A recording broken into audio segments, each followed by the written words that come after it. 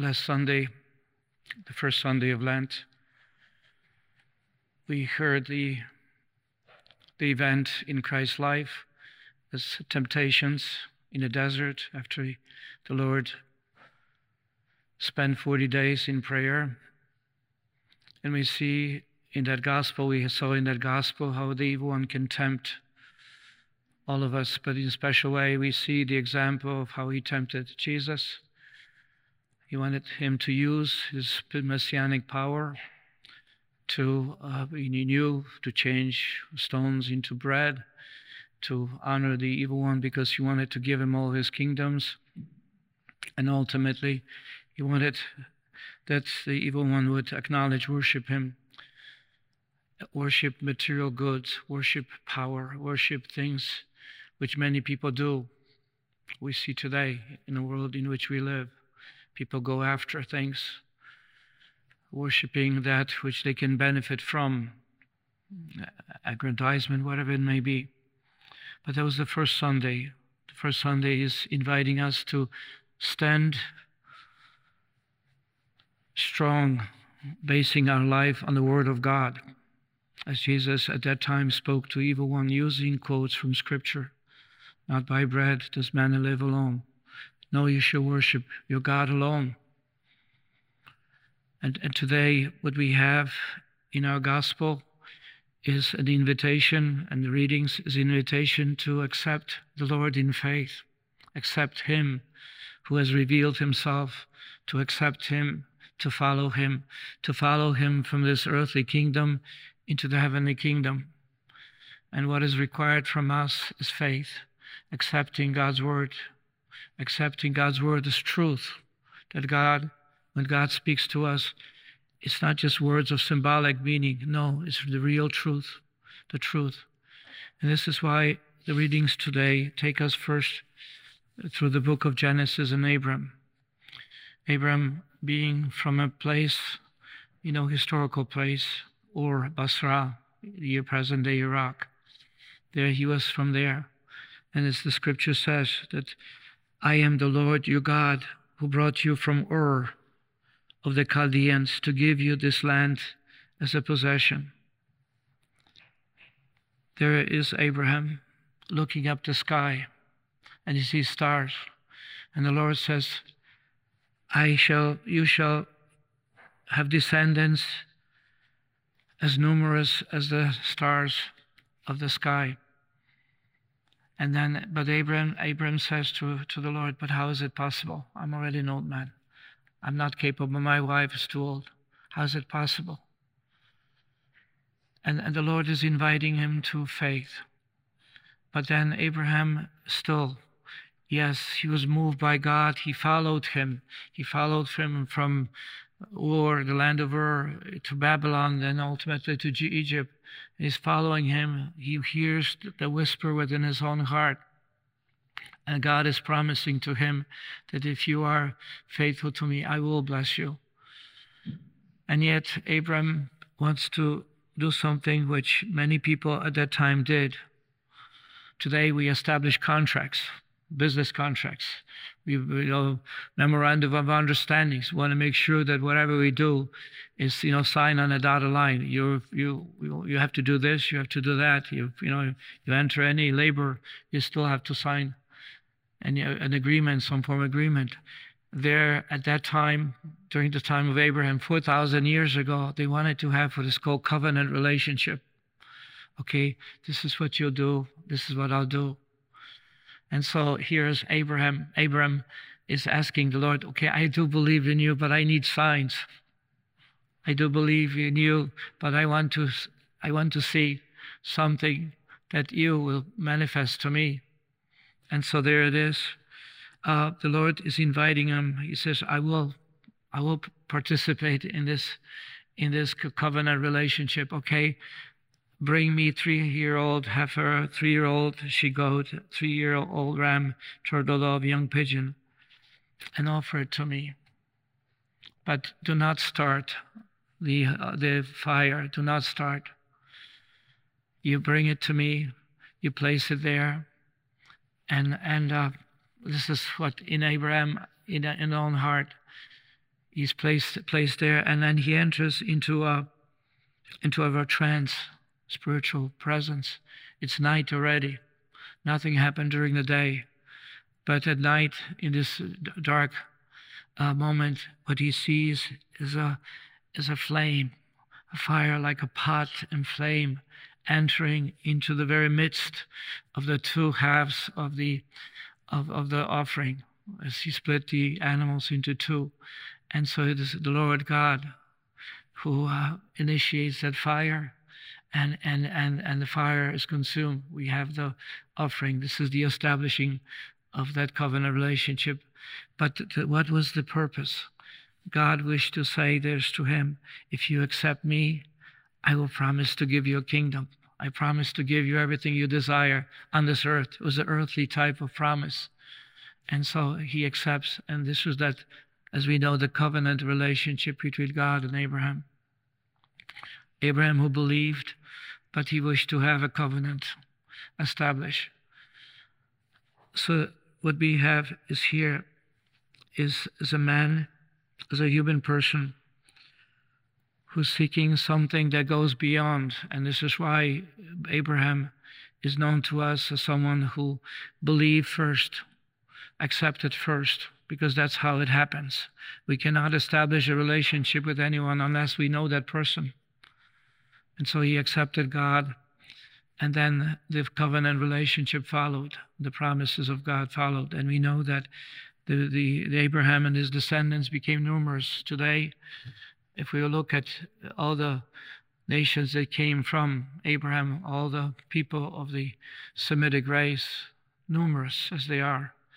But not only that, is those of us who follow and accept God of revelation. And so we're talking about billions of people who accepted this God who has revealed himself to Abraham.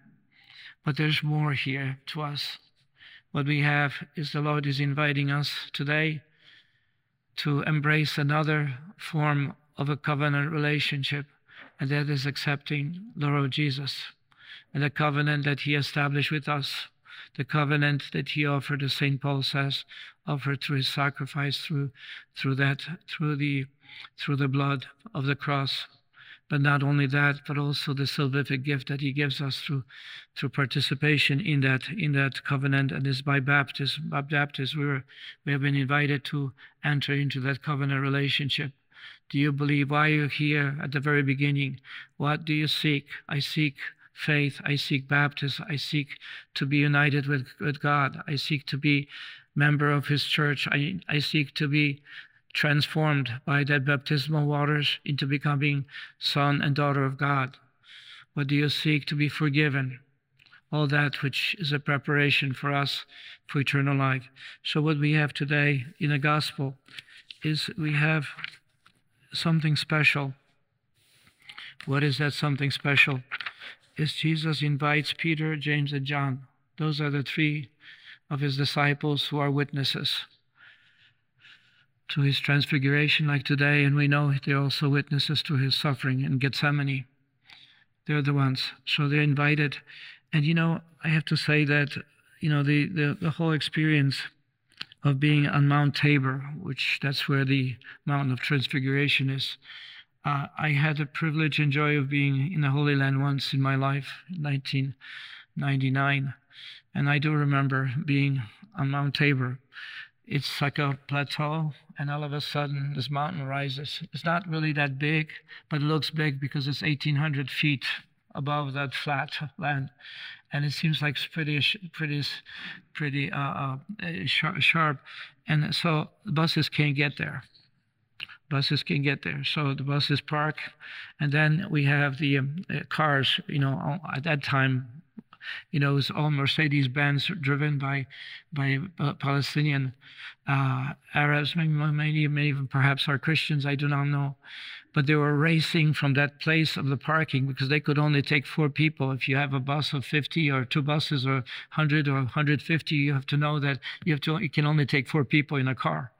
So there's a line of cars. You're driving as fast as you can up the hill, the serpentines, And then, you have to watch out because the other ones are coming down at the same speed, So it's like, we're being, swooshed from one side to the other, being driven up to this mountain.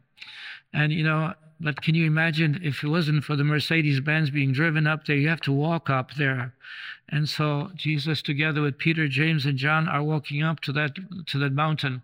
So by the time they got there, it seems like Peter, James, and John are always too tired and falling asleep, and they're not doing anything except just, like all men are. I should say males, perhaps. So what we have is they're on the mountain. And so what does Jesus do? He goes and prays, and they are falling asleep. Just like in Gethsemane too, falling asleep, and he's praying there. And so it is during this prayer, we see Jesus during this prayer, he's transfigured. His divinity has been manifested in human form. His divinity. He's no longer just another human being. He's the Son of God. And that the divinity is manifested to those three. And they wake up. They see something unusual. There's Jesus, there's two more people there. They're trying to probably clear their eyes, what's going on. And they see in Jesus his clothing and his face all become light. Light is the divinity. It manifested to us. God is seen as light. And so there they are. And they're seeing. And what they're seeing is Jesus speaking with two. They recognize Moses.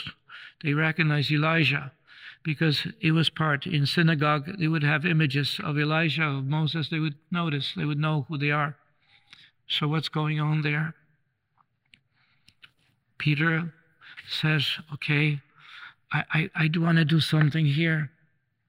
I want to do something here. I want to make this a place of memory, build a tent, building again a place where this will create a type of living memory for them. There's Jesus, transfigured one, the shining with divinity, and then Moses and Elijah. And what are they discussing? What they're discussing? They're conversing with Jesus about the exodus that he is going to accomplish in Jerusalem. The word exodus is the leaving. Leaving, exodus meaning to go on the road. What is that road? Going to Jerusalem. So they're discussing Jesus' journey to Jerusalem to offer himself, to die for us, to rose for us. This is what Elijah and Moses are discussing with Jesus.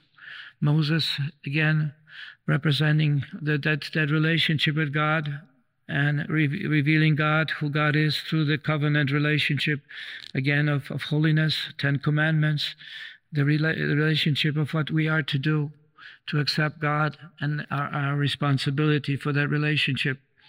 And Elijah is the prophet who fought. He was also the one who did something similar like Abraham, the offering which he manifested to people who did not believe. He was the only prophet of God. All of them departed. All of them followed the path of idolatry. He was the only one. And he also established that covenant, reminding the prophets that God is the only true God. There's no other. And he also invited God to ignite that's offering. He poured water on it. He poured water so that no one would believe that he could actually offer this sacrifice and the fire would come. So, but Elijah is a prophet, is a prophetic tradition. Moses is the law prophet, the tradition of the law itself, which means a relationship of commandments, of expectation. But God will be there if we are faithful to him.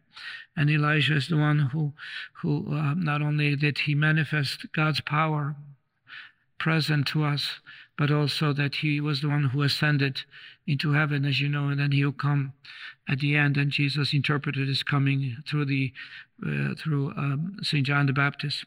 But at any rate, what we have here is this.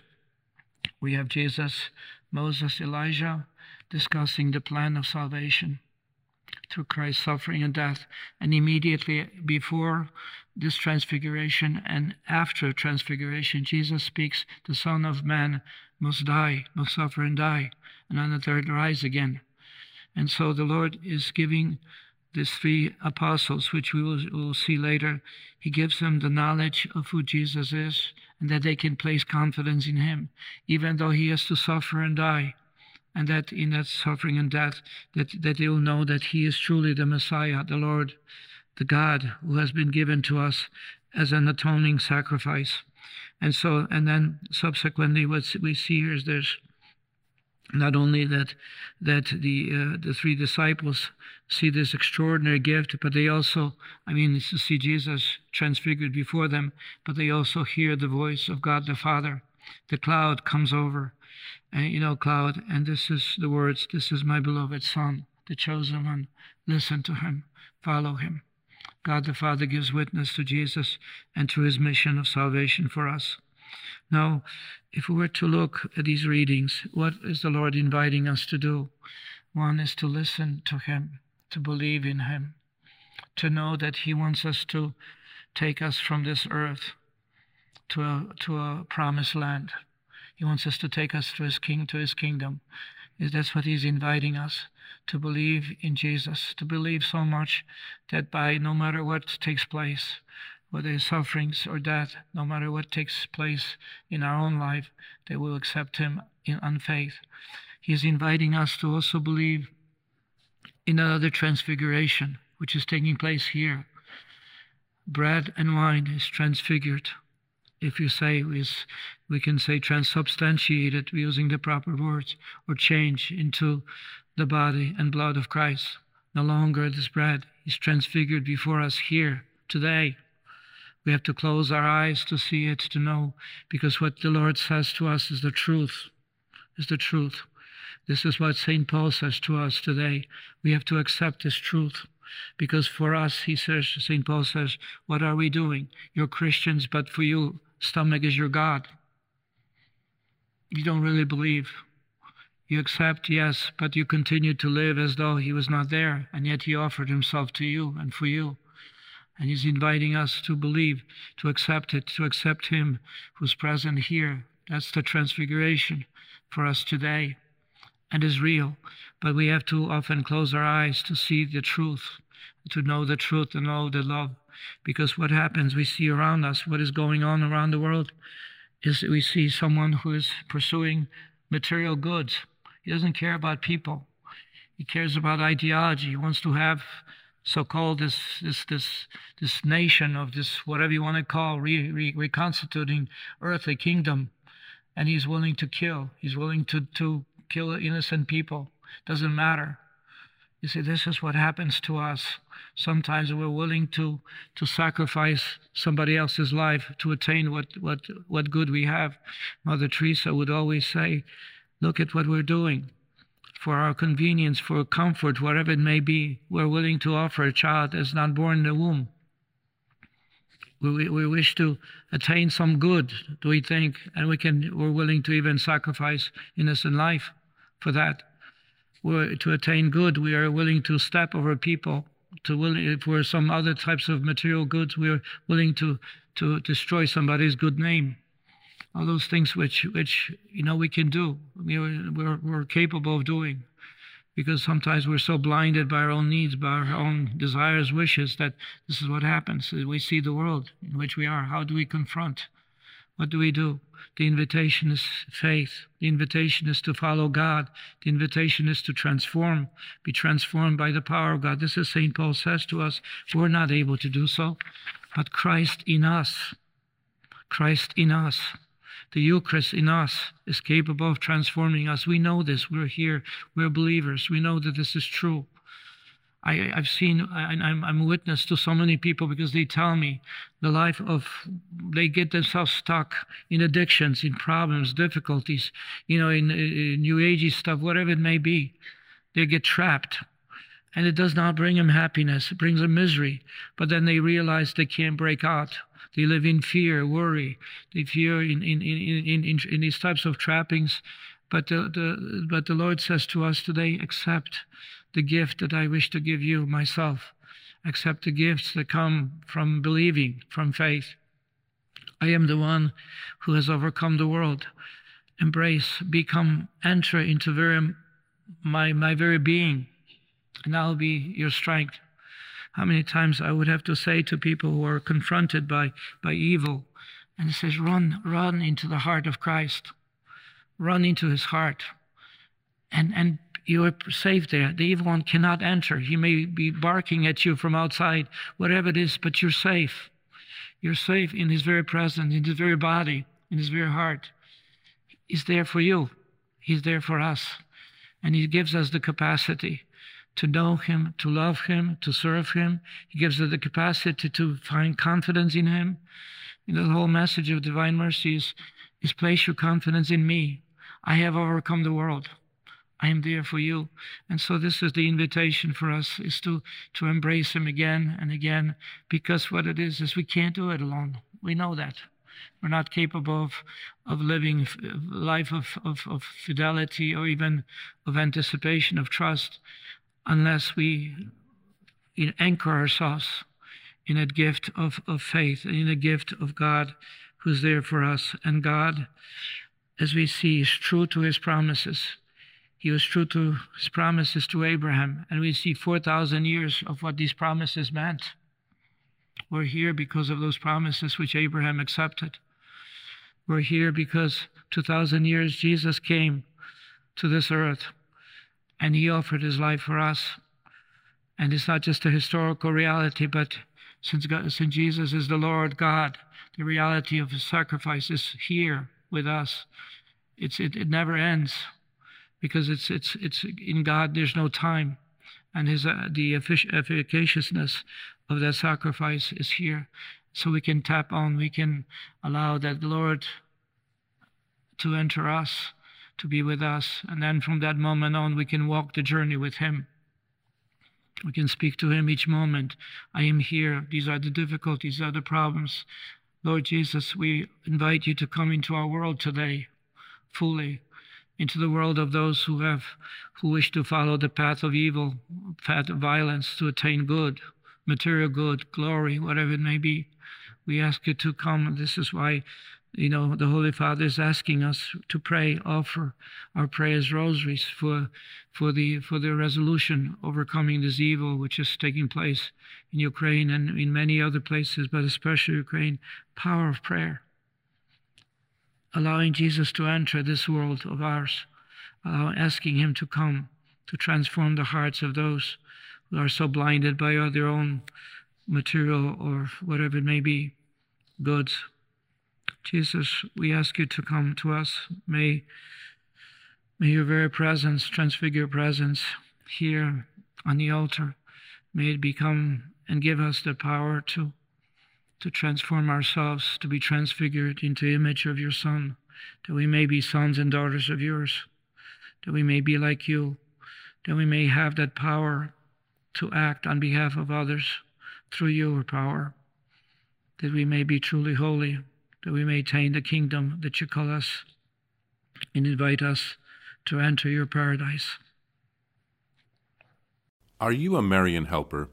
Join our Spiritual Benefit Society and start sharing in the graces of all the daily masses, prayers, and good works of Marian priests and brothers all over the world. Sign up is free and easy. Simply visit micprayers.org. That's micprayers.org. Thank you, and God bless you. Please follow or subscribe to this podcast to receive the latest episodes and updates. If you have been blessed by this podcast, I invite you to leave a review. Reviews greatly improve our podcast ranking and will help spread this podcast to other people throughout the world. Are you enjoying this podcast?